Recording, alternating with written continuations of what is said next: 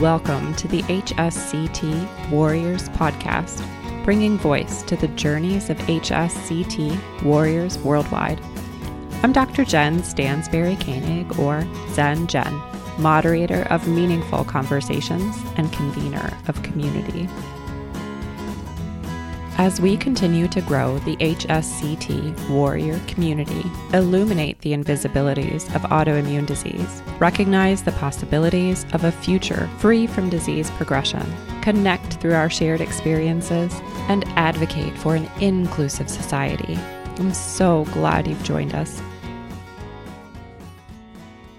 Welcome, Tamara. Well, thank you. Thank you for having me. Oh my gosh, it's a pleasure to talk with you and learn more about your experience. I'm sorry that you've been plagued with the flu. It's all right. It's life. Well, yeah. And I just appreciate you taking the time to talk with us and share your story. So you were diagnosed with MS how long ago? I was officially diagnosed in 2013. Okay. But my journey with that, it was many years in the making. I first showed symptoms in 2011. It took, 3 years or so to get, an official diagnosis for many reasons. One of them being, my journey is pretty crazy. So just warning you, but it's however you want to share it. Right. Yeah. Ultimately, I think we want to get to how you even came to find out about HSCT because even with the diagnosis, some doctors shy away from HSCT. Some doctors don't talk about it or they are afraid of it. They don't have all of the information. Yep. I've experienced all of that. Let's just say, after getting that diagnosis was, in 2013, I hadn't heard of HSCT. What it took for me to get to HSCT and have it done was, a crazy, I know I'm on this roller coaster now, of recovery, but I feel like, and I say this a lot, but I feel like I've been training my whole life for this, So in a way with my disease, and the ups and downs of my disease, I'm ready to take anything. And that's what happened. Sure. Is, after getting that diagnosis, I guess I was in this expectation that, the floodgates were going to open as soon as I got this diagnosis and everything was going to be wonderful, because now I have this diagnosis and now there's going to be, doctors coming to my aid and helping me and figure this out and I can do this. And so really, that really is the way my mindset, but that didn't happen. And that was disappointing from the beginning. Sure. I got the diagnosis, but then from there, it just seemed like, no, you don't have a lot of doctors on your side. My journey has been, when they say you're fighting MS, yes, I'm fighting the disease, but a lot of that, I think for many people is fighting doctors, fighting the medical system. Navigating your way. Getting through it and, not understanding frustration that this disease is unknown and just the attitude towards it. For me, that was a lot of my experience. I guess if you were to sum up my whole experience, you might say, I don't know what the, a catchy title would be for it, but falling through the cracks or just missed my chance or whatever kind of thing. So I take it back to all the way to 1992. Actually, that's where my journey starts. Wow. Yeah. 1992, I was having headaches and MRI was actually back in 1992 was fairly new. It was a new technology as far as the hospitals that, I was going to. Yeah. And so they were like, oh, have this MRI done, we'll try to figure out what's causing your headache. And they didn't say much about the MRI. I didn't get the report back at that time. I just, I trusted my doctor, had him read it. And he was like, I don't know, but we're going to put you on this migraine medicine. Back then I just took everything, doctors said. I was very young. And then I was like, okay, I'll just go on this medication. Okay, no big deal. But then it wasn't until I started going to an eye doctor that he was like, hey, you know, this MRI that they did for you like last year, you know that the radiologist actually says that you have lesions on your brain that look like MS. Interesting. And I was like, are you kidding me? Wait, first of all, they didn't tell me, you know, and like, why wouldn't somebody say something to me about that? You know, when the report came out, that's, you know, that was frustration, you know, and then to say, okay, what is MS? You know, I had no idea what it was back then. And I was, you know, so my husband and I both, and I had it, and at the time I had a newborn. Our oldest was, you know, had just been born. Mm. And so we're freaking out, you know, and we're thinking, what does that, you know, once we found out what MS was, I was like, have a newborn, like, what am I, you know, so I was facing a lot. So we panicked for a little bit until, you know, I really didn't have any other symptoms but headache. You know, took a step back and just realized, well, okay. You know, and at that time we was like, I don't know. They see things on MRI, on these, you know, on these imaging all the time, you know, that are not really, they're false positives or whatever, you know. So we kind of actually took it as, okay. And I probably blocked it out like as a concern of mine for probably 20 years. Wow. Yeah, because I had no symptoms other than the headaches, and you know, I just dealt with the headaches and thought, okay, and went on with life. And that's you know, amazing.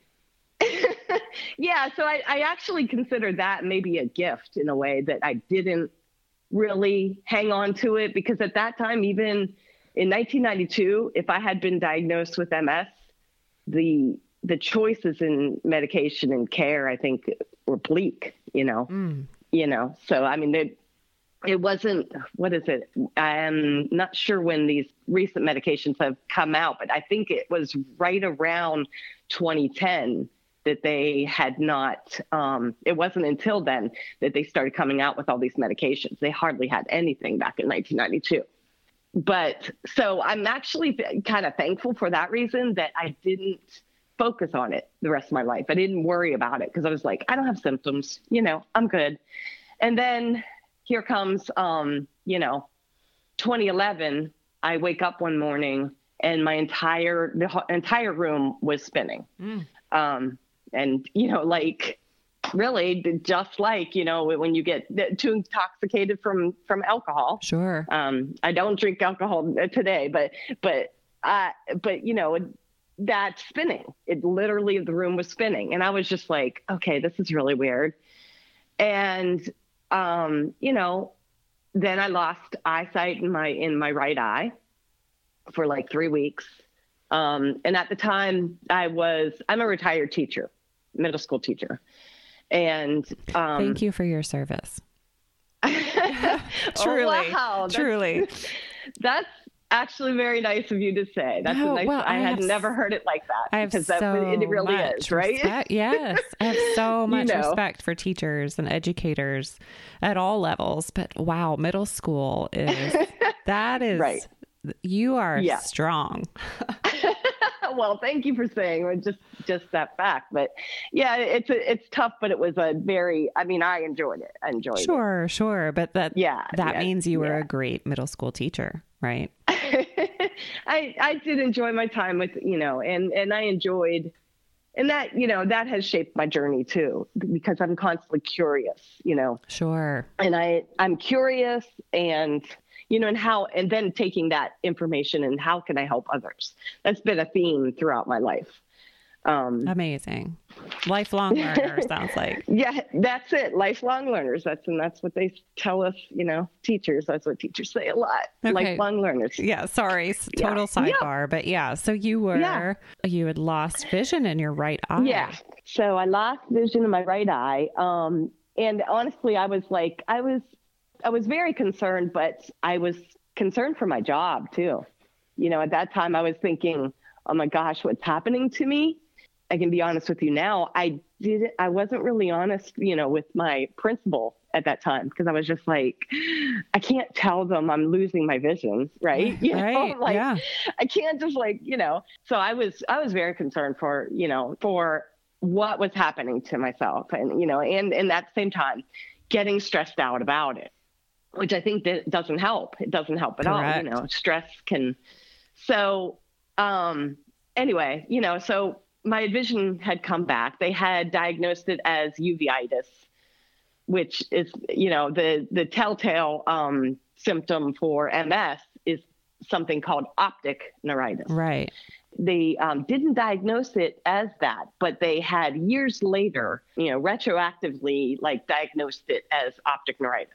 So they said, no, we were wrong. You know, we were wrong. Good catch. You know, but see, that's where the theme of like, I just missed it has happened to me several times. Sure. It's just sort of like mistake then led me to not be able to get the treatment on time. You know, so when these medications came out, I was very excited about it, but I wasn't diagnosed yet. So they would not prescribe me the disease modifying drugs at the time.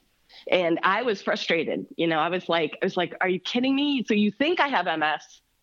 You know, there's all these signs to point that I have MS. But because, you know, my doctor's like that, there's something in MS called the McDonald's criteria. You familiar with that? I am. But for listeners who may not be, why don't you run through it? Okay. So the McDonald's criteria, and it has evolved over the years with MS in how they diagnose MS. So we get lesions that show up in their MRIs. On our brains and our spinal cords. But the McDonald's criteria, and I don't know the entire history of it, but it is the criteria that they use to diagnose people with MS. And one of the rules at that time in this criteria was that you had to have, you know, lesions on your brain or spinal cord. But then in the space of time, they would need to do like 2 different MRIs or multiple MRIs and see that you got a new lesion in that space of time. Mm-hmm. Yeah, enhancing, right? So, but I was not enhancing in that space of time, you know, and so they were, you know, they said, yeah, you have, you know, I think at that time it was like 15 plus, you know, lesions throughout your brain, but you know, and I know you say that, you know, in 1992, they mentioned it, you know, but we can't find those records, which was another problem. They lost my records from 1992. So what that would have done is if I had that previous MRI in 1992 and 2011, if they'd have compared it right there, they would have said, okay, you have MS. Right. But because they lost those records in 1992, they didn't have that to match it to the McDonald's criteria to diagnose me, which held me back from having any DMD, treatment, which at the time I was just like, this is just crazy, you know, and this is crazy. You know, I now, and I look back at that and I'm, you know, now that I've had HSCT and my feelings about DMDs have changed, but at the time I was just like, this is nuts, because it's just like because of this one little, you know, piece, I went 3 years without treatment, 3 years where my MS was able to thrive. My MS got the upper hand, right? Because of that. But they've changed the McDonald's criteria since then. So you didn't start any DMDs? None. They would not. He refused to prescribe it to me. And, you know, this was a Navy doctor. So my husband served over 20 years in the Army. So a lot of that has to do with, that's why they lost the records. That was the military for you. And the constant moving from place to place, you know, of course, those records have to follow you. Sure. I mean, that was, you know, that was one of my crazy, wild, you know, things that happened to me, because the doctor, I wanted him to find those records. I was like, if you could just find those records. You know, find those records. What can you do? I mean, we've been to all these different bases, you know, can you, you know, try to help me? Right. I mean, I think he did try to help, but, you know, I don't know. I mean, what it took was me actually finding them. I found the records. Oh my goodness. Good for you. So yeah. Right. Yes. Good for me. But that's what I mean by like these things, you know, MS is not what it appears on the surface. And when I say that we're fighting a lot of this, you know, because it's virtually an invisible disease. Yes. Like many others, but it's also misunderstood. Very. And, you know, so I'm surprised that I have had a lot of experiences where I feel like even my neurologists misunderstand it, you know? Yeah. It's interesting. Depending on the doctor, right? And depending on the individual and the symptoms presented, the checklist they happen to use that day, you know, you may or may not meet the criteria. Right. To get a diagnosis. Yeah.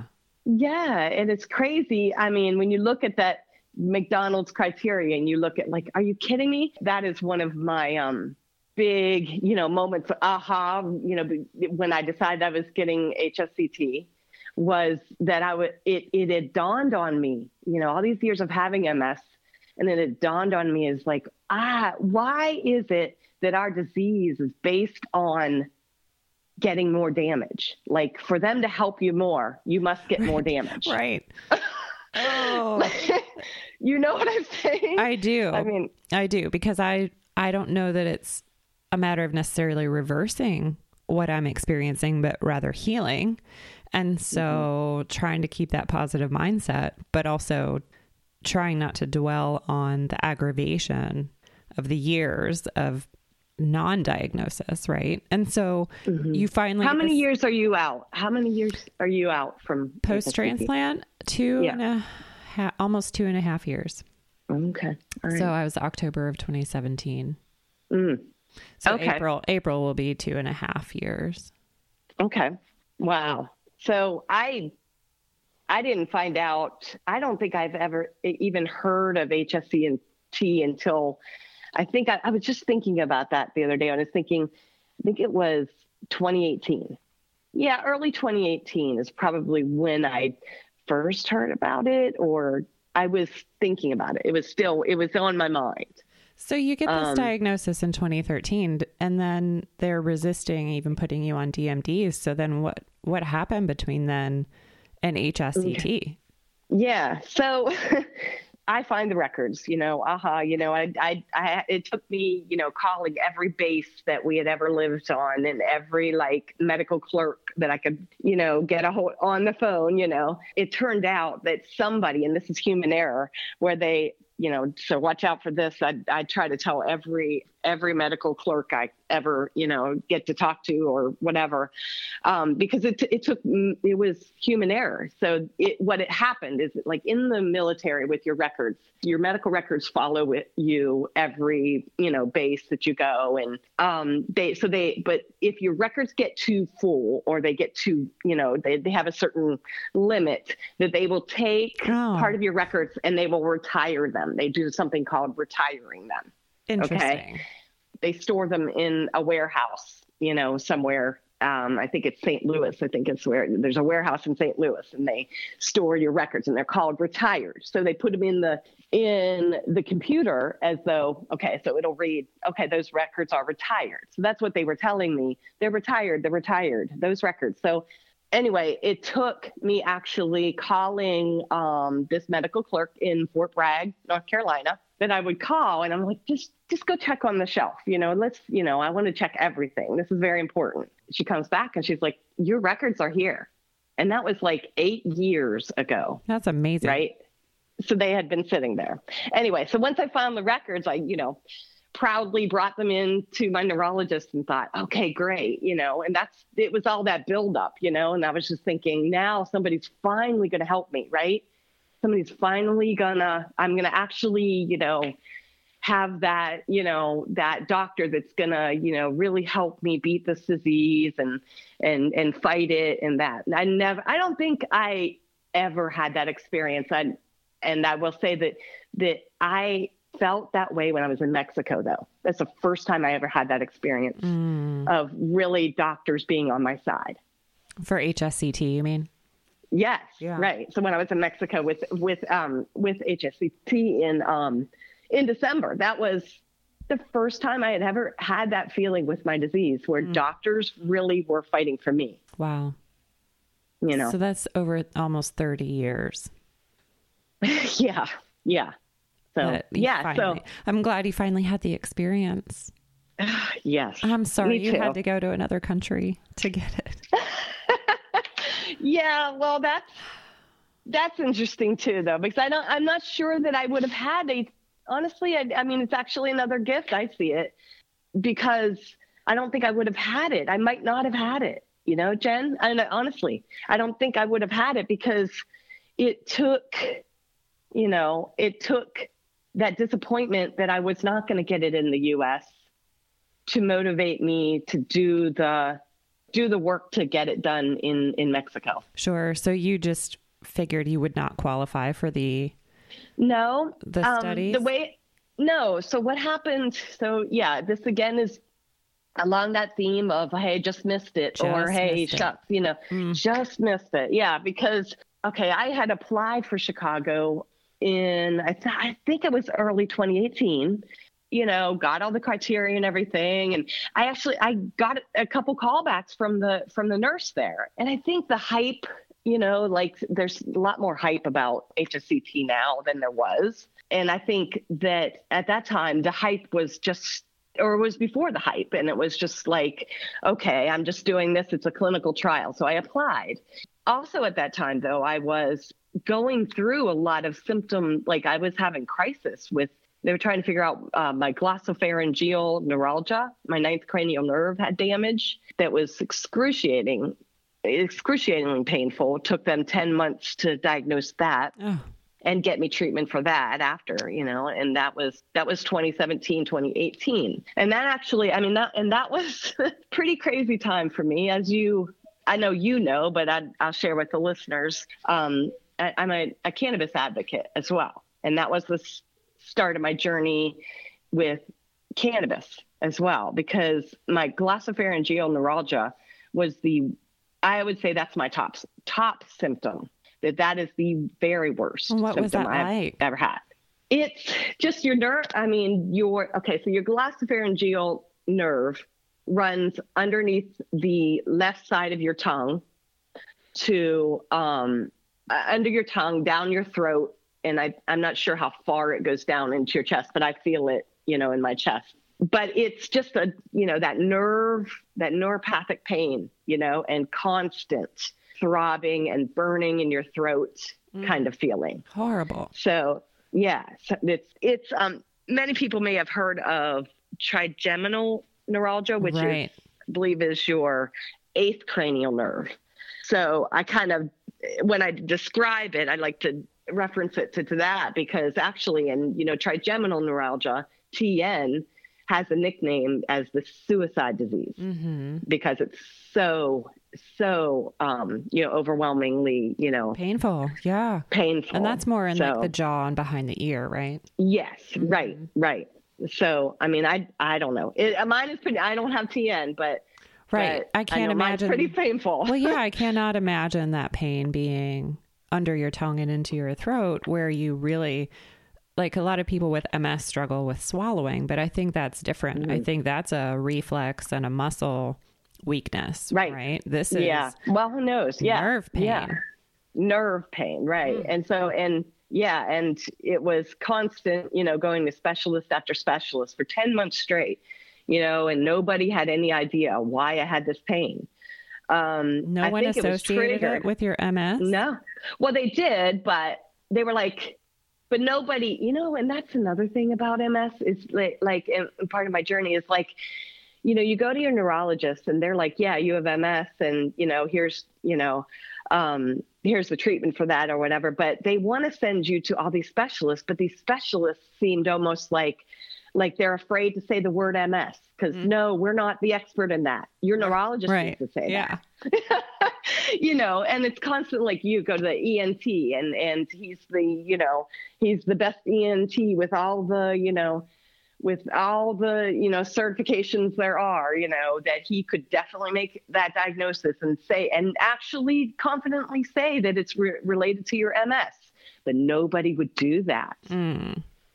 Yeah. So that was crazy. That was a crazy, and that's always been a crazy thing, fighting doctors, because it's just like, you kidding? Like, I'm coming to you for help, and you can't even tell me this. Like, it's easy for you to just say, yeah, this has to do with my MS, instead of just saying, I just don't know. Right. Right. So it's enough to, like, I know I have MS. You're not gonna, disappoint Hurt me my here. feelings. Right. I already know, so that was my number one symptom. That was my number one symptom. And after HSCT, I have kind of promised myself that it's still very early. My number one thing is not getting progression. Right. The symptoms, I've accepted that I had these symptoms for life a long time ago, and if they don't go away, that won't change my game. Sure. So you're very early because you just went through HSCT in December. Right. I mean, being newly home from HSCT and just 2 months post-transplant, yes, you're very early in the roller coaster of recovery. And I would say even up to 2.5+ years, you'll continue to see improvements, hopefully. But yeah, that's not the goal of HSCT. It's just halt progression. Yeah. I want to ask you this. Do you find that, like, so many people ask you, like, they want to know now? Yes. Do you see any improvement? Are you better? Are you better? Like, yeah. So does this mean you're all better? That's driving me a little crazy, just a little bit. It'll continue to happen, especially like at 2+ years, some people ask me kindly, like, how is your health? And I say, it's really great. I feel really great. I've only been sick twice post-transplant, and I've had a lot of, like, with the flu or a respiratory. Okay, so you have got, gosh, okay. So that's comforting to hear it from you, because... Oh, thanks. No, it is comforting to hear that, because Well, Dr. Burt did a great job as I was leaving Chicago of sitting with me, saying to me, because I was very, very, very nervous coming home to a 7-year-old who was going to school every day. And how do I avoid the germs, and how do I avoid getting sick? And he said, like, you have no immune system. It's normal to get sick. It'll take you longer to recover, but that's okay, because that means your immune system is strengthening itself. Wow. And it's a good thing. That's great. Yeah, it's a good thing to get sick. I mean, it's not preferred, right? But it's almost a good thing to get sick and expose yourself to germs so that your immune system can get stronger. They said similar things to us in Mexico, which, was very comforting. I think I could have used that information, beforehand. And then, like, I need reminders too. They waited to the last day to tell us. So There was a lot of, like, wait, okay, how does recovery look? Like, and I started having all these questions, but it was the last day that, well, one of the last days that they were like, because we'd ask questions and they'd be like, oh, we're going to answer that on that day. And I'm like, but I want to know now. Right. I don't know about you, but you start to, my husband started doing this too. And while we were there, I started looking up, okay, what's my diet going to have to look like? What am I going to have to avoid? We started really looking into that. There's lots of different schools of thought when it comes to that, Yeah, there are. We were concerned because it started to look like, what in their guide seemed a lot more lax as compared to something we found on the internet about HSCT, and this is the kind of thing, I guess, that you do, if you're going for medical care in Mexico, you're going to compare it against what you might find on the internet. So I'm sorry, like you want to, because you're just like, okay. Well, you can't just drive down the street and ask, Right, exactly. But we would see things like very strict diet, diet restrictions after HSCT. And we were like, we'd ask the doctors, but yours isn't that strict. Why? And they waited to tell us until that day. It was very relieving to hear, though. Their explanation was that we used to think that it should be this strict.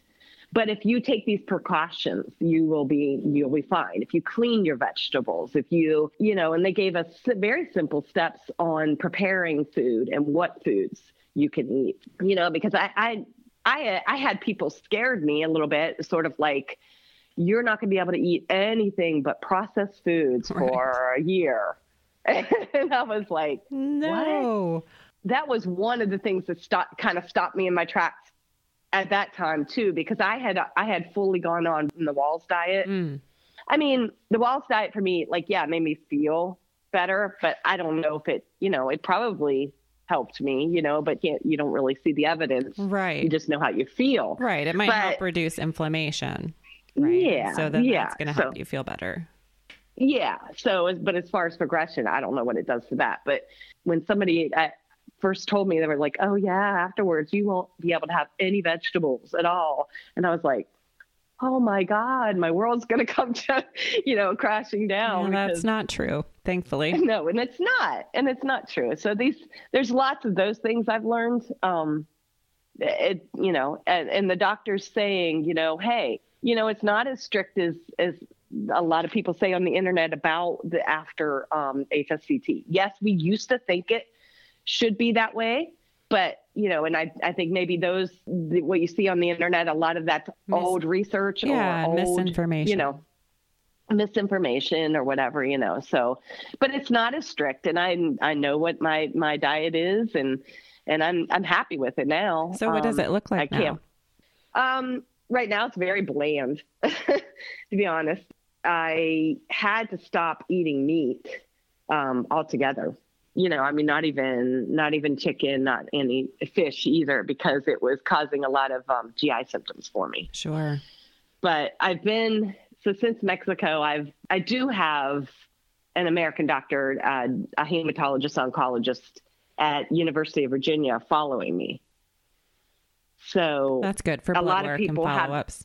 Yeah, because a lot of people have that concern, if I go to Mexico, well, are there follow-ups? That's a big question people have.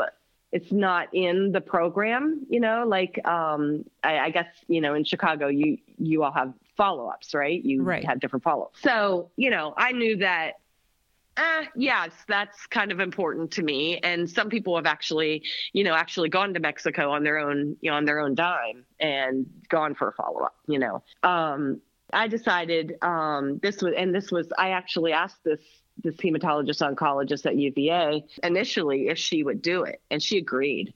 She agreed she would do it. It ended up being, insurance wouldn't cover it. And I was so frustrated at that point. And that just, that was right after the Chicago trial, not accepting new patients. Okay, and so you said you were in contact with Chicago and emailing back and forth with the nurse. Did you ever go for an evaluation? So no, I didn't get to that point. So because what they shut the doors, yeah. Well, yes and no, but when she started calling me, she was asking me, she's like, you, everything looks good. The only thing is I need to have a more recent MRI because you have a couple MRIs here, and yes, they show progression, but I need a more recent one. And it had been it might've been a year and a half or so since I had one. The reason for that was because I was going through all these symptoms. I had my glossopharyngeal neuralgia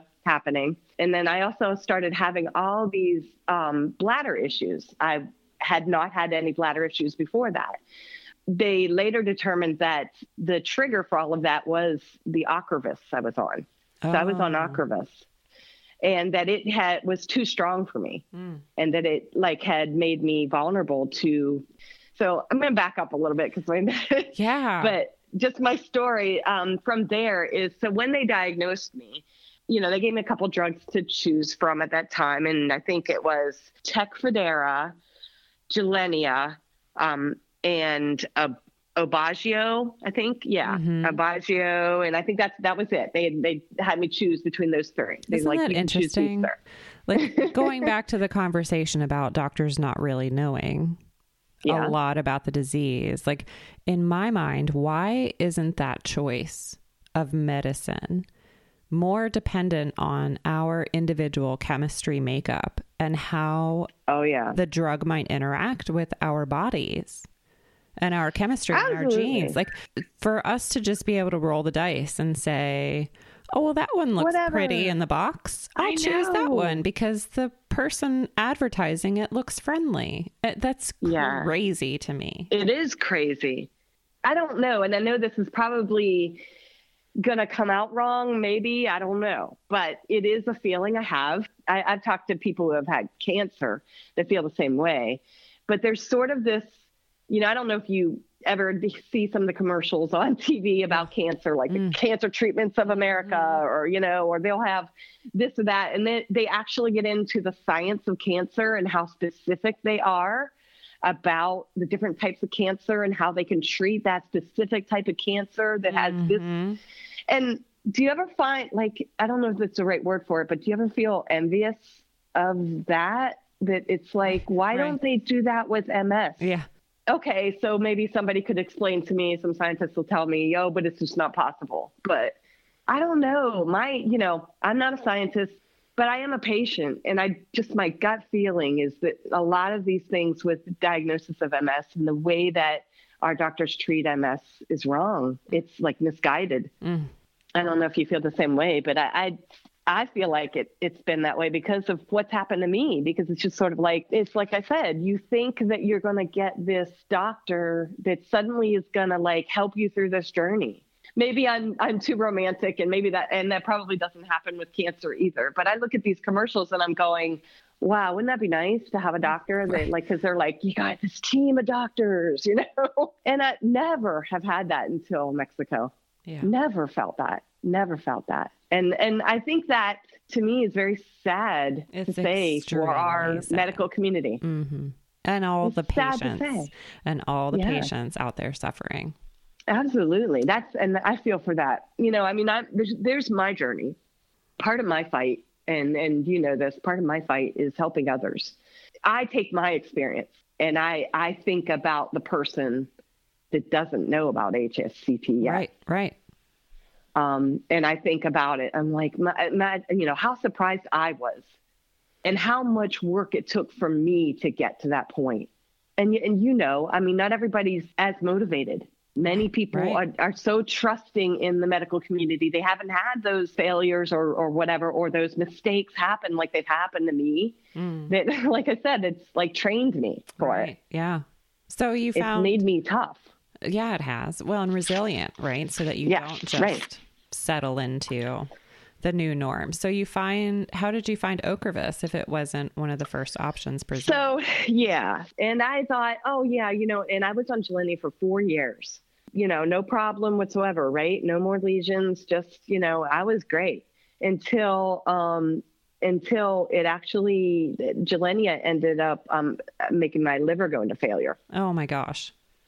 And that's what you need. Yeah, sure. Right. Yeah, no, but I was living life, I was doing great before that incident. That was probably the watershed moment, really, for me, that the Gilenya had done that. They say now this is a clue to having your liver, a problem with your liver, is that some people will get a very sharp pain in their right shoulder area.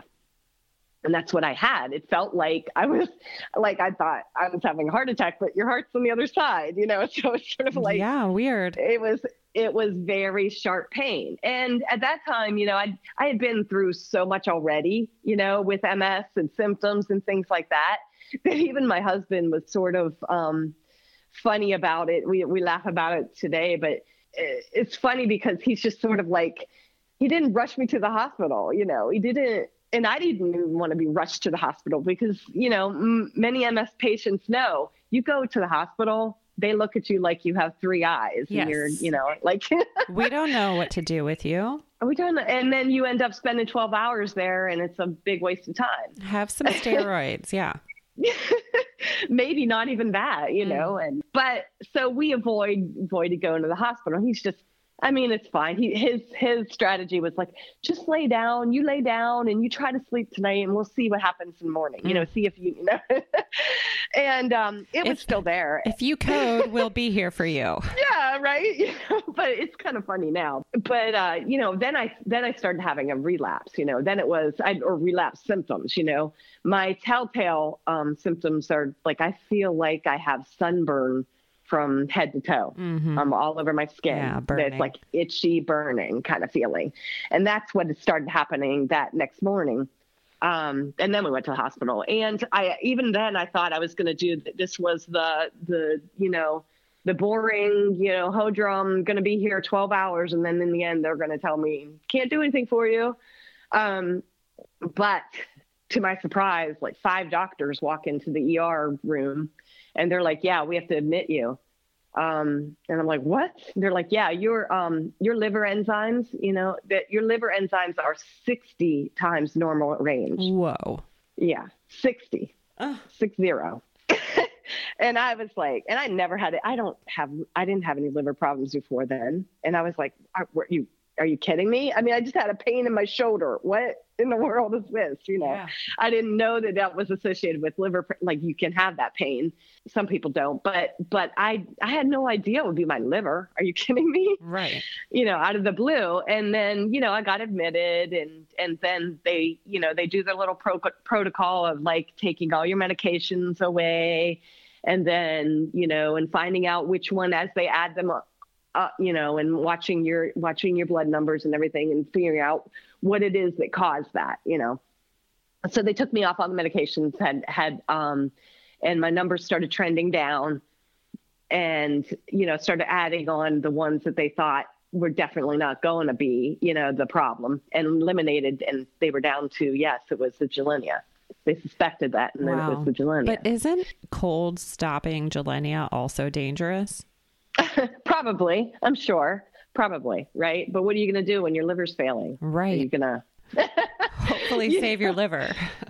Yeah. So I don't know. I mean, if you suffer side effects, like I said, you're in the hospital. If you code, we'll save you. Wow. Isn't that the case? I mean, and it's.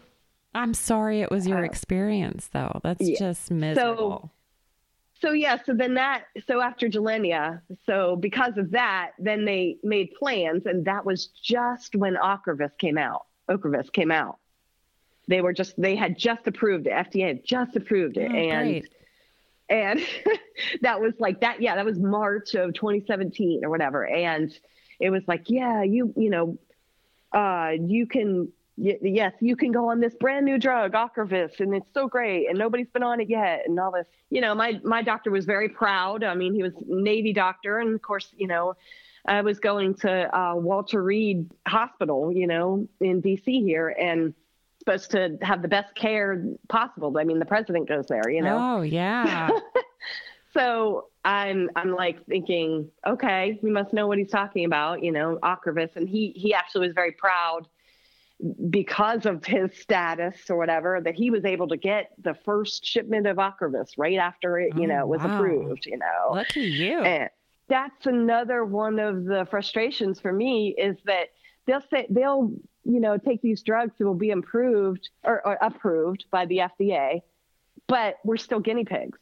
We're still guinea pigs. Like they still don't know a whole lot about it. And that I was the victim of that with Ocrevus too. I think Ocrevus triggered my glossopharyngeal neuralgia, and it triggered all my bladder issues too. It was too strong. The infusion, the way the infusion works for Ocrevus is that you get the first dose, they split it up in 2 weeks apart. And it was one of my first, it was like the first infusion, and then you go back 2 weeks and you get the second half of that infusion. And then from there on, it's every 6 months, you get a full infusion. It was those first 2 that I started feeling like that throat pain. I started every time they gave me the infusion. And I was telling my doctor, and I was like, this is because he was very interested because it was a brand new drug. And of course they were like, oh, let me know anything that happens to you. I want to know immediately. And it was sort of like, oh, I feel like a lab rat right now. Like I would tell him, hey, there's just burning my throat. But here's the thing. He looks on the list of infusion reactions that they put on these drugs. And he says, oh, throat irritation. No, you're fine. It's okay. Don't worry about that. And then I got an upper respiratory infection. Again, that's one of the side effects for it. It's listed. As long as it's listed, my doctors, don't stress about it. Well, yeah, don't stress about it. It's normal for that drug, And I'm like, are you kidding me? And that's then so not it started too with bad of a side effect. You should just be able to tolerate that. Sure, just be sick, you have an upper respiratory infection all the time. Yeah, no problem. But then, that upper respiratory infection, it got so bad that I lost my voice. They put me on something that I think it triggered my bladder. They told me later, they said, oh yeah, this sometimes makes you get a distended bladder. You have emptying problems. And I'm like, are you kidding me? Because this was after then it became a real problem for me. So my bladder problems, many people with MS, and when you say bladder problems to anybody, they think, oh, you lose control of your urine. But no. Mine is the opposite. Yep. Mine's the opposite. I never had the sensation to go. So I started not having any sensation to go. And here I am sick with this upper respiratory infection. And I can remember clearly that night that I had to go to the emergency room because of my bladder being distended. And I could not go to the bathroom at all. And my husband had to take me to the ER. And I remember I couldn't speak. I couldn't even talk, right? Because it's upper respiratory infection and we're laying in bed and I'm in so much pain, telling my husband, I'm like, you have to take me to the ER now. I can't even go to the bathroom, right? I'm in so much pain.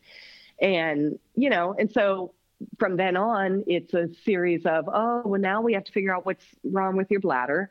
And, the series of having catheterizing. I'd never had to catheterize before then.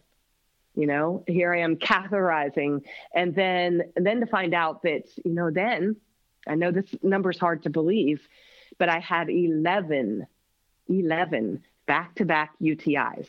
Oh my gosh. Through that process, but 11. Horrible.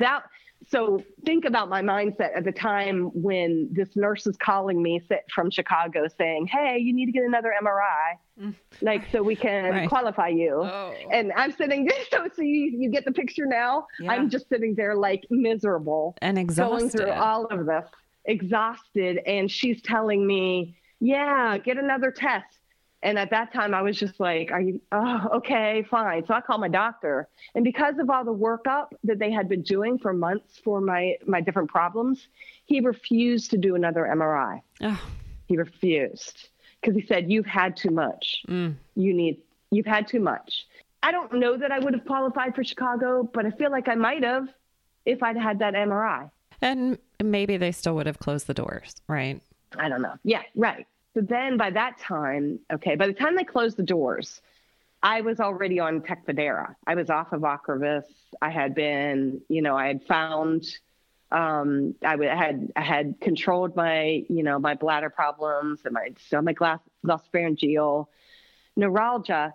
But that also was the time that March 2018 was right about the time when I started getting involved with cannabis advocacy, because that glossopharyngeal neuralgia was so intense and it so is such an intense pain. And they have nothing for it. Yeah, no, they don't. And they tried. And I had to go through the gauntlet until, and I had to try every treatment, including the scariest thing I've ever had to do, where, a doctor is holding me down on the table, taking a huge needle to my neck, and hold still while I put this needle right straight in your neck, and so none of that worked. I had to go through all of that because that meant that then I could try this other treatment, and then see if that worked. I was at an all-time low when that first conversation with that nurse, when a friend had introduced cannabis to me. It was a life changer for me. It really was, because I was at an all-time low, in so much pain, really had given up on everything they had given me for MS. And then to find some kind of relief was life-changing for me. Sure. When I found relief from, and at that time it was just CBD, CBD wasn't even like it is now, Sure. Not at all. You like literally had to, it was like getting, marijuana today, it was like black CBD, market. Yeah. Cause yes. I've been using CBD since like 2015. And it was like, I would talk to my doctor about it and she's like, well, how do you get it? Yeah. It's kind of funny to think about it now, but then I ended up, I was so curious because this was CBD and I was finding some relief, but it's still there. And I started researching it and starting to find out, maybe even full marijuana might be helpful. And I didn't know all this about that it was helpful for MS at the time. And so I did more and more research and then find out that, they were treating it like it was outwardly, illegal in Virginia. I was like, no, what? Wait. So I needed to be, for me, my curiosity said I needed to find out because I heard that there were a group that was trying to get medical cannabis in Virginia. My curiosity led me to find those people, and I ended up joining them in our General Assembly, and I'm now a cannabis activist. And I have testified several times in our General Assembly. I'm happy to say that that this year we're really making strides. We're light years away from what we were back in 2017. Sure. They had done a special on the show Dateline on NBC. A couple years before that, this group of women moms whose children have epilepsy. And so they were, fighting for medical CBD, which now this is way before Epidiolex Sure. and all that. And they were trying to, get it legally for their children. Well, they had already gotten to that point, but just for epilepsy. And they were wanting to expand the law to other illnesses. And that's when I joined them, that's when they, welcomed me to testify because they were like, we want to expand the law. So you having MS and describing how it has helped you can help us, get this expanded for other patients. So I was like very willing to join in. And since then I've been very involved with cannabis advocacy. I even actually am a curator of a nonprofit portrait exhibit that highlights the criminal justice side of cannabis. Right. It's called Cruel Consequences, and we have a website, cruelconsequences.org. Okay. If you want to check it out. And we'll definitely put that in the show notes. Yeah. And so that nonprofit exists to... So it exists to bring awareness to people who have been criminalized for cannabis. It surprised me that beforehand, I didn't know the individual stories of what really happened to people when they were criminalized. It surprised me. So I felt, again, another one of these things where I felt like other people needed to know. And so I needed to do something about that. So this is from Dateline, what that did for me as a person to be able to speak my mind and my voice and use my voice for bringing awareness to others. That's what it did for me. Sure. That experience of being on national TV and throwing myself out there. Like, I don't know. I mean, many people haven't seen it. They don't know me from it, but it helped me. It helped me understand that you can make change with your voice. Sure. Well, and you're an advocate for other people going through HSCT, right? Exactly. So that's kind of one of my newest projects, I guess you will say. So yeah, you're trying to raise dollars to help people looking to go through HSCT? Yes, that's correct. So I thought to myself, we had to kind of scrape together. We're very blessed in that we were able to put the money together. Wasn't totally easy. The cost to go to Mexico and have to do that. My husband taking a whole, month off of work and whatnot, but we were able to do it.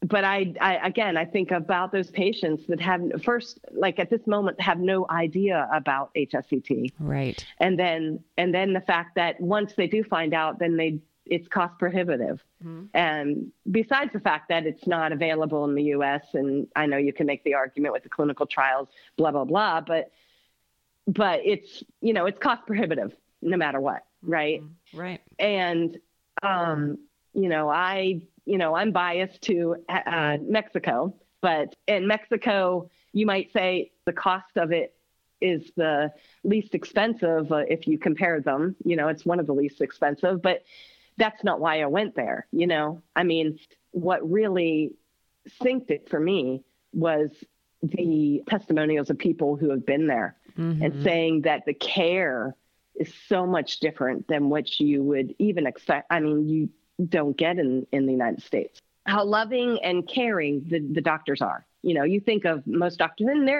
I mean, I know not every there are caring doctors. There are very caring doctors, but I feel like our American system, we're lacking in that. We're lacking doctors when it comes to right. When doctors have 15 minutes to see a patient, there's very little time there for care. And it's just the care is not there. But I felt a sense of ease in Mexico where it's just sort of like they were waiting for me, you know, like they wanted to know about me. I mean, so when you go to Mexico, you know, they set you up. It's just wonderful. They set you up. You're in a beautiful apartment and it's an outpatient program. So you're not in the hospital, but you're set up in this beautiful apartment that's run by the clinic. You get you know, and included in your price is your food for the entire month. You get a cleaning person to come every day that sterilizes the entire apartment. I mean, they do a fantastic job sterilizing the apartment every day, you know, and you have drivers then that take you, you know, where you want to go at the clinic or whatever, you know. So it was just a very easy experience for my husband and I. And I was just blown away by the trust that the doctors like put in me as a patient. So when you show up in Mexico, you get an iPhone with your whole schedule on it. It's all programmed with all the doctors' phone numbers and all the nurses' phone numbers and everybody, right? And the first couple of days there, I was like, oh, cool, I've got this iPhone. Yeah, but, you know, I don't want to bother the doctor because, you know, they're busy. And it's I think that's that American medical community, you know, like, I don't want to bother the doctor, you know. But they started asking me, what's up with you? You haven't called us. You haven't texted us with any questions. Why, you know, we need you to text us with questions. And I'm like, I'm just not used to that. I'm used to doing it on my own. Right. I'm used to not having somebody really leading me in this. And that was a nice feeling. That was a wonderful feeling to feel like somebody had my back. And, you know, as I've described before, I've never in my whole experience in the American medical community have I felt like doctors, like I had that team of doctors that were on my side with this disease. Mm. But so I'm trying to help people. I feel like there are people that are going to find HSCT, but I can just imagine those patients that find it, they're just finding it out, and then they find out that it's cost prohibitive. And then they give up and they don't have the means and they don't have, and that to me is so sad. It's so sad to me to think about that scenario. So I decided that when I left Mexico, I said, you know, I want to help somebody, but I have my hand, like I volunteer with so much. I'm like, I want to do something, but I don't want to say no. But you know what I can do? Maybe if I just help one person. What if, you know, so I kind of, and I posted this on social media at the time when I was thinking it, I was like, what if, you know, each of us, I know we're all going through our own journey, but what if each of us, as we had HSCT, pledged to help one other person somehow, you know, define it how you will, to help one other person get to HSCT? What difference would that make? And I think it's, you know, huge difference for that one person. And you can, you know, and that's kind of my mantra through recovery here is that, you know, I'm known to be a go-getter and I actually have to hold myself back. So that's my way of saying, yes, I am trying to help somebody, but I'm still taking care of myself. That's still not too much. Well, yeah, one person at a time. And it's a great place to start. Person. You never know how big it could get someday. So I've pledged to help this person fundraise to get to having HSCT. Wonderful. Yeah. At that time that I was searching for somebody, I have found my somebody. Wonderful. I found them. They're not yet ready to go public with it, but soon I will go public with it, and we'll be sharing, our stories. And I think it's kind of neat. It's going to be, these kinds of things help me. I don't know about you, but Absolutely. Like when you help somebody else. When you're able to help somebody else with something you learned, that helps me in my own healing process. Absolutely. This podcast has been a huge part of just processing the whole experience. That's for you. Mm-hmm. Yeah, that's probably been your thing, right? It's helped you heal, right? Definitely. Well, and even sharing your story here on the podcast is going to help someone, hopefully multiple someones. I hope so. Yeah. I hope so. Why was it important for you to participate in the podcast? I had been, your podcast I had been listening to, and it was that was probably the number one thing that made me really, go for HSCT. I think it's pretty scary to think of this treatment, but what did for me was to hear like real people that had gone through it. That was missing, you can do all the research you want. And, I struggle because of MS, I have cognitive problems. I have reading problems. So I don't get to read that much. You hear of these people that have done so much research on HSCT, and I have done quite a bit, but I'm limited. So listening to your podcast was wonderful for me. And I ended up connecting with one of your guests. She helped me talk to me, for hours before and helping me decide. Wonderful. Yeah. So that's the point, right? Yeah. Build community. But can I do a shout out? I just want to do a shout out to Bonnie. Absolutely. And say thank you, Bonnie. Absolutely. So she was the one that helped me, get to that point and understand. And it was invaluable to actually connect with a real person. And that's the frustration I see on the forums that, yes. You can have all the forums, but this doesn't seem real until you really talk to somebody. You hear somebody's voice talk about it. Mm-hmm. Yeah. And you get questions answered, right? And that's part of the motivation with the Talk to a Warrior program with the HSCT Warriors nonprofit we started.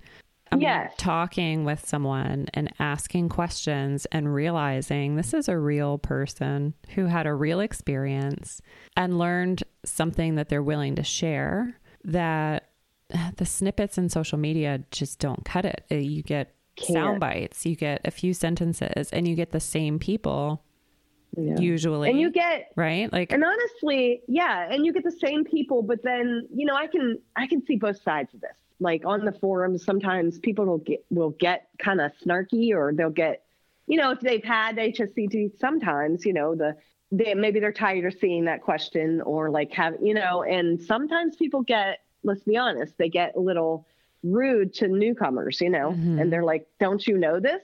Don't you know this already? Go to the files section. Oh, but I try to put myself in the place of that new person. And like, I remember what that was like. Mm-hmm. I didn't know a thing. And you want me to go to the files and you want me to search through all of these, posts. Are you kidding me? Can't you just answer my question? Right. It's a lot it's a lot of reading. And for someone that it's a lot of reading, struggle cognitively. And then once you go through HSCT, hopefully some of that clears up. Right. And so, so it's wonderful. Your podcast and your nonprofit. That was definitely the number one reason probably I had HSCT and actually went for it. Wow. Pretty scary to have something like this done, but then also go to a foreign country for Absolutely. it. And so it was invaluable. And then that sold my husband too, because I knew that as soon as, I was convinced for sure. Right. But as soon as I could talk to my husband and he was convinced, I was actually pleasantly surprised because I thought it was going to take a lot more convincing. But he was convinced almost immediately when he saw the science of it, and he was just like, well, yeah, of course. And I was also worried, like there's no, I don't know if it's worked yet. I don't know what the results are yet. And there's possibility that it doesn't work for me and that sort of thing. And I remember thinking to myself, oh my gosh, that's not like, he's not going to want to spend the money on something that's not a sure thing. And there's no way he's going to be convinced of this, but he was almost immediately. It made perfect sense to him. He said, yeah. And then he said immediately after that, he said, so maybe it doesn't work for you. So what? We will have tried it. Yes. We will have tried it. Right. We will have ventured it. And also that falling through the cracks, just missed it kind of theme comes up in that I was thinking to myself, with the Chicago trial, closing its doors, I was thinking to myself, but I can't wait, not where my disease is. Right. I can't wait because the course of this disease, it doesn't take much for doctors to deny you for something. They're like, they categorize you and they say, no, you're not in that category. You're not, right. You're not serious enough or you're not whatever enough. Right. But as you're not enough. Right. And as you experienced, you can go to bed one night and feel fine and wake up the next morning and your whole world has completely changed. Absolutely. And yeah, we're used to that, aren't we? It's terrifying. Like that's the terrifying part of the disease and why you get to that point of like, I can't wait anymore. Yeah. And I don't know if anybody's like, no doctor had ever said the word secondary progressive to me. Okay. And for those listeners that don't know about MS, they say there are 4 stages, correct me if I'm wrong, Jen, but 4 stages or types of MS, right? Is that the way you would say it? Yeah. So, and most everybody starts with relapsing remitting or, relapsing MS. And, that had been the only thing that anybody had ever said to me. But I started reading things like, oh, most people after so many years already transition into secondary progressive, but nobody had spoken the words to me. Right. So then I'd read things like, well, okay, well, I started saying, well, what is it that defines secondary progressive? Not sure I have a clear definition of it even today, but I'd read things like, and that had scared me because I was like, then you hear, right, Dr. Burke would say, he wanted people in relapse and remitting, or yes, secondary right. progressive would be a deal breaker, right? Right.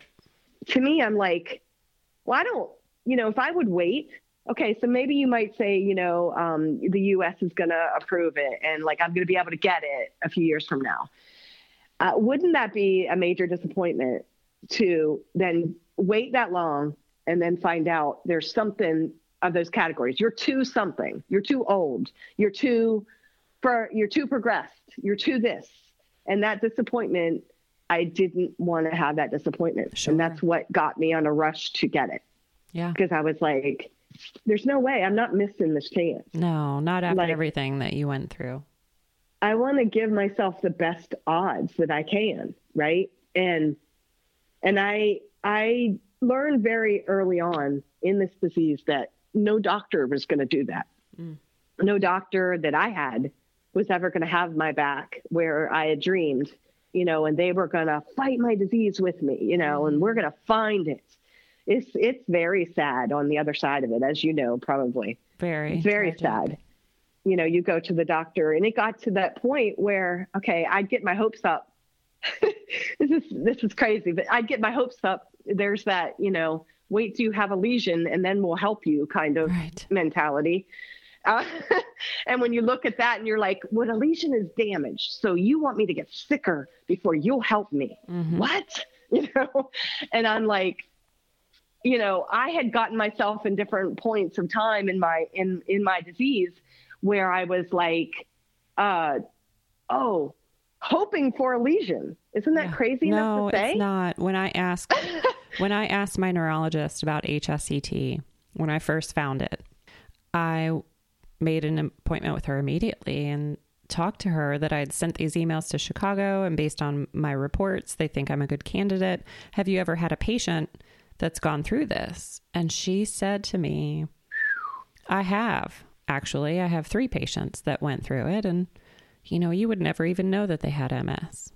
And I was like, well, I really want to take a shot at this. Like, what do you think my chances are? And what's your opinion? And she said, well, yeah, I mean, I say go for it. You may get there and he may tell you you're not bad enough, because I've had that happen to some people where I've sent them up there and he turned them away and said, you're not bad enough for me to help you. And so they were sent away. And so I don't know. I mean, are you bad enough? And at the time, like, I was ambulating my left leg to walk properly. Like, oh God, already had experienced a lot of damaging effects of MS. And so in my mind, I'm like, I really hope I'm bad enough, but like, how is that a healthy mindset? And of course I got there and I was bad enough and I did have active lesions, but insurance approved me. And then a week later changed their mind. And so, so then I had to wait. Right. And I waited like 6 months and went back to Chicago thinking, well, maybe I'll have new lesions and I'll have even more progression and I'll be even worse. And they'll be able to say, like, this is a medical necessity. Lesions, right? Yeah. Well, and this is a medical necessity. Let's have, like roll the dice. Here we go. Let's have more lesions. Right. Hey, calling for more lesions. That's crazy. It is insane. It's crazy to think. It's crazy to think that you're willing your body to get worse. But then the thing for me was I got back and Dr. Burt said, you don't have any new lesions, but that's a sign of the secondary progressive. Like that's a sign of you transitioning and you need this treatment now more than ever. Oh, wow. Oh yeah. That's terrifying. Really? Well, that's actually, I mean, comforting is not the right word, but reassuring in a way, right? But I guess in a way, because for myself, because I feel like I was kind of there too. And that's one of the things that weighs on my mind now is like, yeah, I went and got this, but hey, I might be in that category, because nobody ever said the word secondary progressive to me. Well, and I think that what I've come to figure out in all of these interviews, and I may not be correct and I am not a doctor, but like Dr. Burt needed the perfect patient for his clinical trial so that he could measure the results that would present effective outcomes. That doesn't mean that HSCT doesn't work for patients with secondary progressive. It just means that it would look different in his data and reporting, because in his mind, he was trying to get things pushed through for approval or recommendation as a standard of care. Now, the FDA is never going to have to do that, because stem cells, they come from our own body. We're in control of them. We just have to find the doctor willing to do the procedure. And so like patients with secondary progressive or even primary progressive MS, they find a resource in Russia and Mexico, because they don't have those qualifiers for a clinical trial that they need to prove according to a specific protocol. So here's what I find potentially like sad about it. And I think that's actually an effect of the American medical system. Indeed. But they don't have to jump through all those hoops. Our doctors do. Right. And I think that also shapes how our doctors treat us too, because they're under the gun. They're under like so much scrutiny that they have to prove, and I don't know Dr. Burt. I've never met him, but I do think about him when I read about, things about him. And I do think he has a good heart. And because there are people that close their doors or whatever. I will say personally, at first I was shocked and I actually was very saddened, and I might have been very bitter at the time. There are a lot of bitter patients when that happened. But I have since changed my thoughts about that. And I think, and I'm not going to apologize for feeling that way, because I just told you my story in that, that was very personal to me. I almost was in it. Sure. And then to have that rug, yanked from underneath you and no answers. and nobody telling you anything, and just trying to have some hope for this disease.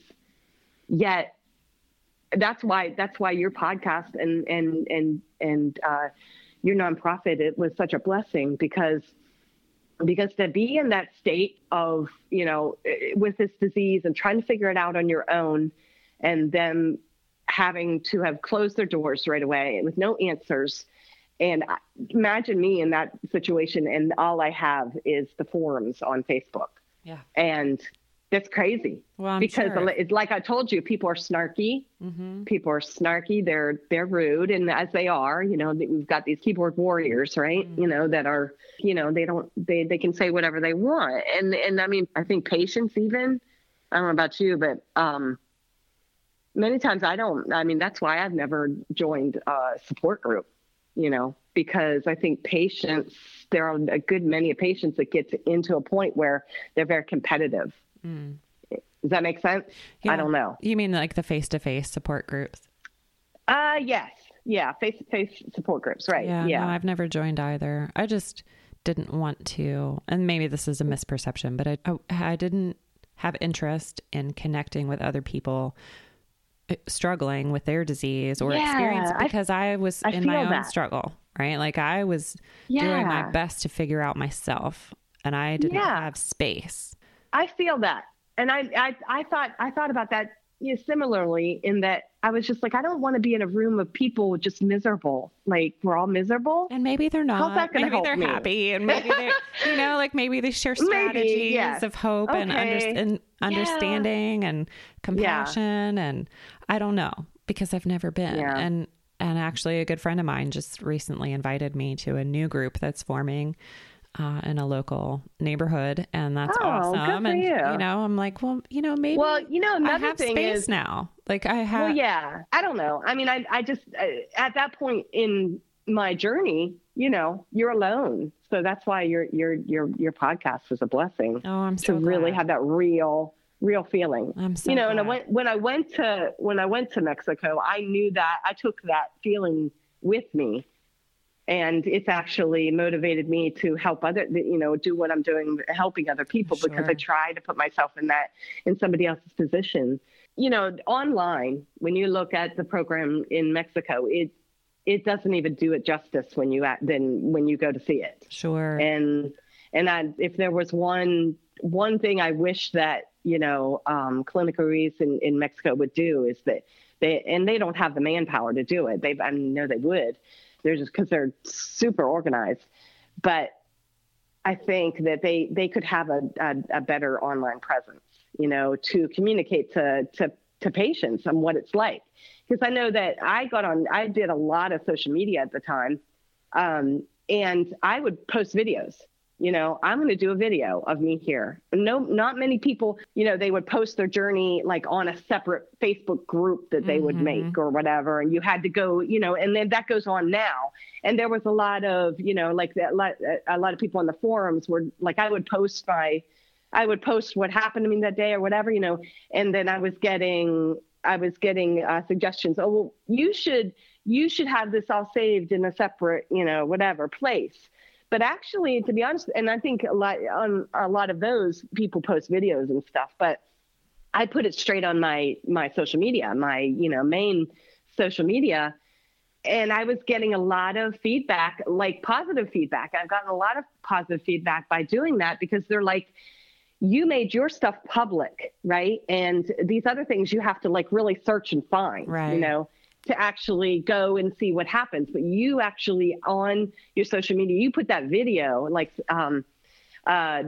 one person who actually just followed me, and I actually, it was kind of cool. I got to meet her one day as I was leaving. She was coming, so I got to meet her. We had met online, and then, she arrived in Mexico and I was leaving. So that was kind of neat to meet up with her. But she had told me, she said, you were my lifesaver. She's like, I was so scared to come here. I was coming. I knew I was coming, but there was so much unknown. But the fact that you had been posting different things really relieved me. Yeah. And, that needs to happen. Yeah. And that's what you all are doing with the podcast and everything. You're bringing awareness, and we all have to do our part, right? Right. Well, and finding those connections and building the family. That's right. So what kind of advice would you offer to anyone? And you went to Monterey, right? Not to Puebla? Correct. Yes, yeah. So how was that different from Puebla? Well, I mean, I haven't been to Puebla, but at the time, I didn't really have a choice because I knew that the timing for my husband and everything, we wanted to go in December. The only openings were in Monterey. But okay. I think that I was going to choose Monterey anyway. I think I was I still hadn't made the final decision till I was on the phone trying to make it. And they were like, well, we only have Monterey appointments. So I had to make a quick decision and say, yeah, Monterey. But I think that they're both, equally, comparable. Sure. Great. Wonderful. But I think the only difference is, from what I understand, Puebla is a little more rural and you're not near, conveniences as much as in Monterey. We were right in the middle of the city. It was wonderful. We were right in the middle of the city. It was awesome for my husband because he can't sit still. He's very, he's a military guy, type A, so to have him sit still in an apartment in Mexico for 28 days, I knew was going to be a struggle. Sure. But and him not being the sick one, so, but it's a wonderful experience for him because he wanted to help, and his way of helping is doing something, going and getting something or whatever. So he was able to walk to the Mexican grocery store every day. He'd go and he'd get us, whatever things. It was mostly, really, we felt like it was very American, all the, conveniences you'd want, So if you want convenience, that sort of thing. Sure. Monterey would be it, but it definitely helped him because he could stay active, It wasn't I don't know much about Puebla, but I understand that your conveniences. So we would have to shop for our own food. In Puebla, they provide it for you. They make your food for you. So that's the difference, I guess. They have a cafeteria and, and everybody, and they make your food for you. Which, I mean, I thought actually at first I thought that was going to be that was going to be a negative, but it actually wasn't because it gave us a lot of flexibility. Sure. You could eat more of what you wanted. Yeah. So you asked me if I had any advice for anybody. Yeah. I think my same mantra of that I had decided years ago with MS that I was going to avoid stress. And how do you avoid stress? Nobody knows the future, right? Nobody can tell the future. We can try, but we can't tell the future, but you have to take risks. You have to take risks and you have to kind of, and with this disease, you cannot stress yourself out. So what is stress? It's a choice that you make, and you could make the choice not to stress, for an example, when I would get a symptom, and this was an experience I had with my husband, because he started, researching the disease early on, and and we got the hang of it. Like, okay, you get a symptom, and then like, is it progression, or is it an old symptom just flaring up, and et cetera. But every time I would get a new symptom, early on, I used to like freak out and be like, oh my gosh, no, it's a new symptoms. Oh no, what am I going to do? It's the end of the world. But I adapted this system where I was just sort of like, okay, when I get a new symptom, I'm going to state it. I'm just like matter of fact. And you know what? But my reaction, I can control. Like, okay, I'll acknowledge. So I can't see out of my right eye. Okay. And so I would say this to my husband and be like, it didn't happen for that symptom this way, but I would say, oh, well, I lost vision in my right eye. It sounds kind of funny, but he for a while, it took him a little while to come around, but he would be like, I can't believe you're not upset that you got this new symptom. Right. Cause I would just tell myself, oh, I'm not going to get upset about it. Just not going to, I'm going to acknowledge. Okay. I've got it. Okay. But you know what? So what? Let me acknowledge it. But why do I have to freak myself out about it? Because what does that do? Doesn't help me. Right. You know. What you resist persists. Say it again? What you resist persists. Oh, wow.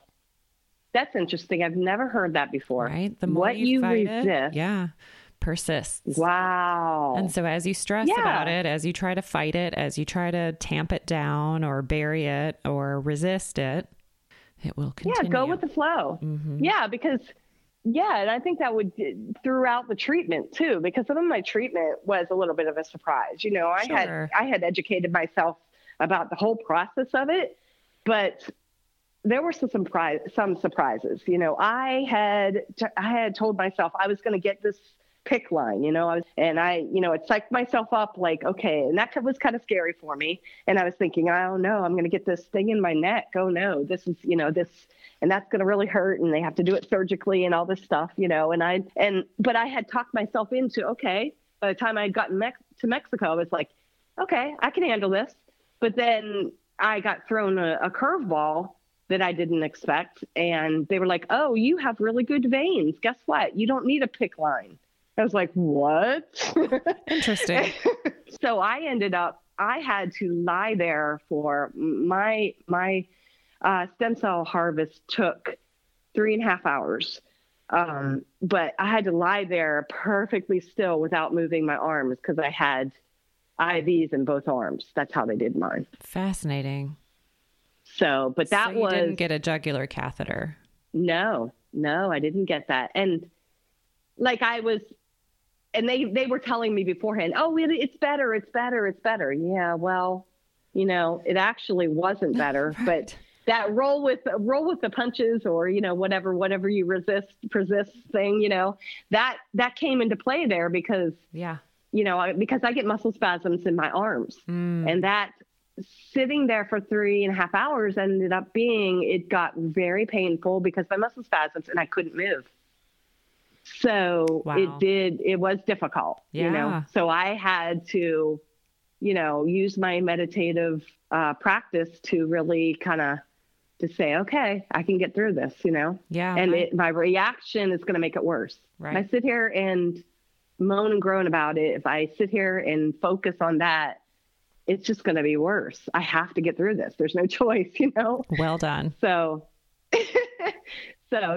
I think that is my number one thing, you know, just roll with it, you know, go with it. Would you say, you know, do your research? Yeah, well, absolutely. Because that helps you do your research. Right? But once you've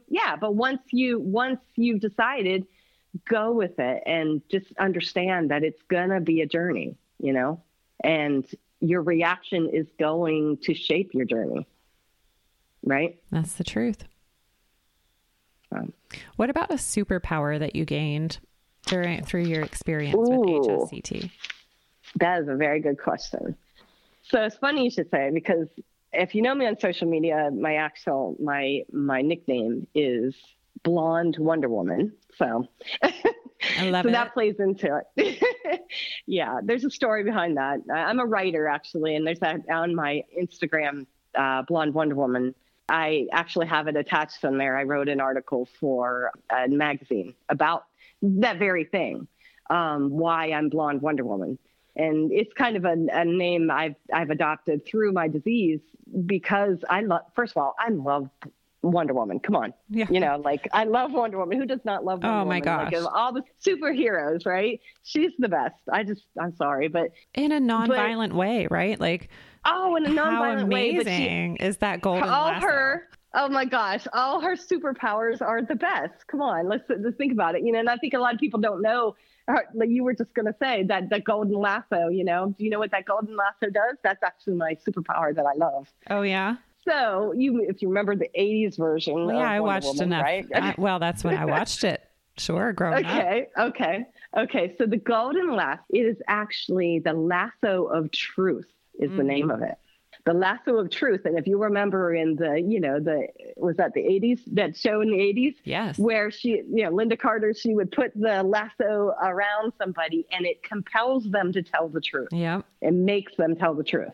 And I love that because all of her superpowers are all so very, like, they're not oh, yay, I can fly. Yeah, she can fly, but she can do all these other things too, right? Yeah, you know, right. but she has some serious superpowers. But that's my favorite there, the lasso of truth.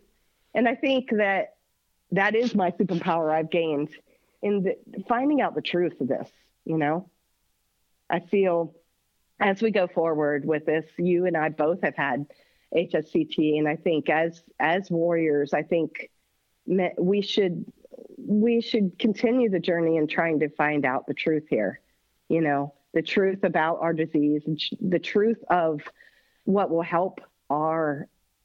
really help people, patients, because I don't think that the American medical system is actually trying to find that. That's my personal opinion. There's a lot of factors that are getting in the way of finding the truth. Or even just promoting awareness of what might be helpful. What might be helpful, but then the roadblocks, you know, I mean, why is it? I mean, you tell me, why is it that it's not on the lips of our neurologists? Why are they not suggesting it to us? Right. And there's lots of arguments to that.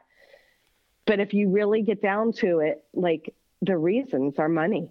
You know, well, yeah. Why aren't the results from Dr. Burt's randomized trial that show 98% effectiveness, even at 72% effective 5 years out? Tell me why that's not enough. Why are the current clinical trials testing a more severe, harsh protocol than Dr. Burt's? Why isn't Dr. Burt's protocol that isn't as stressful on your body? Why isn't that what's being repeated and tested in all of these new trials? I asked the doctor in Mexico that very question. You want to hear what he said? I do want to hear what he said. He said, and I mean, it's logical. He said that these are hematologist oncologists, and it's what they know. They do myeloablative, right? Myeloablative for cancer, so that's just what they know. Sure. And they go with what they know, and that's that. That's a great answer. And that's the sad thing. Yeah, it's the sad thing about it is that is our medical system. Doctors are in another world that we can't even touch. They're in a different, you know what I mean? Mm-hmm. They're doing things for different reasons that we can't understand. Yeah. That actually, when you look at it, the whole picture, it's very sad. Very sad that they're not necessarily out to reach the patient because they're under so many criteria that they have to meet just to do what they have to do. Yeah. So, I mean, like I told you, I have come a long way. I was bitter at first about the Chicago trial. I was, and I think rightly so. Absolutely. Rightly so. Yeah. So what are you grateful for about HSCT that has gone unspoken? I guess I am most grateful for how smooth the experience so far has gone. You know, it's gone so smooth for me. My expectations for just going through HSCT, I'd geared myself up for being so sick, and I was willing to do that. But my experience was actually the opposite. It was so wonderful. Wonderful. And I felt so good that I was like, whoa, did I really get the treatment? Because I felt pretty good. Right. I'm like, as often I was feeling that way, but how smooth it's gone, and how I didn't have to worry about anything when I was in Mexico, and could put my full trust in the doctors there, something I've never gotten in the United States, and something you need when you go through an experience like this. Yeah, just that support and trust is amazing to experience. I'm so glad you found it. Yeah, thank you. Oh, and I'm just so glad you had such a positive experience and you continue to advocate for HSCT. Yeah, so, you know, I mean, we have to keep going. We have to all have to do our piece. That's just, I'm always been in service of others in everything that I do. You know, I think I'm disabled now. I'm not teaching anymore, but you know, I've come to terms, I don't know if you're retired yet or not, but I'm retired disabled, but you come to a mindset where you're just like, because you attached yourself to your occupation, you know? And so there's that mourning of what will you do with your life? You know, what is the meaning of your life after retirement, right? Sure. You know, what are you doing? But I have learned that, mine is service to others. And does that stop because I'm disabled? No. Does that stop because I've now had a HSCT for myself? No. I mean, I will continue to look for ways to help other people along their own journey. And I think that's a lifelong purpose for myself. So wonderful. That's beautiful. So, thank you. Thank you for that service. Thank you. That's all we can do. Yeah. Well, and just thank you for even supporting others in their journey along the way to HSCT and helping to fundraise. I wish you all the best with those efforts. Thank you. Same to you all. You're wonderful, and I hope you guys keep going. And you helped me quite a bit, and I know you will help tons of other people. I'm so glad to have helped you, and I'm so glad to have shared your story here on the podcast. Thank you so much, Tamron. Thank you for having me.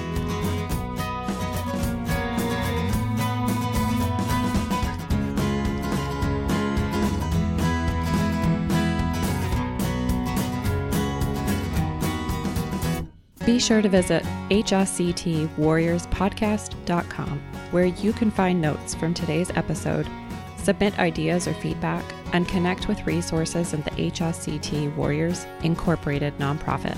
As always, special thanks to musical genius Billy Alitzhauser for sharing his superpowers to create the soundtrack, edit, and produce the audio to make this podcast possible.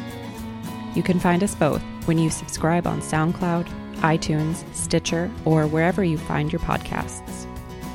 It's been so great to connect with warriors worldwide, and we would love to hear from you about how the podcast has helped your journey with autoimmune disease.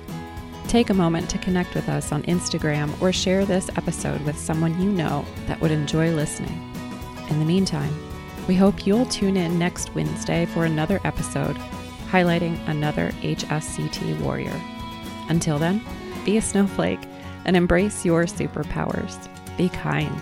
Be well.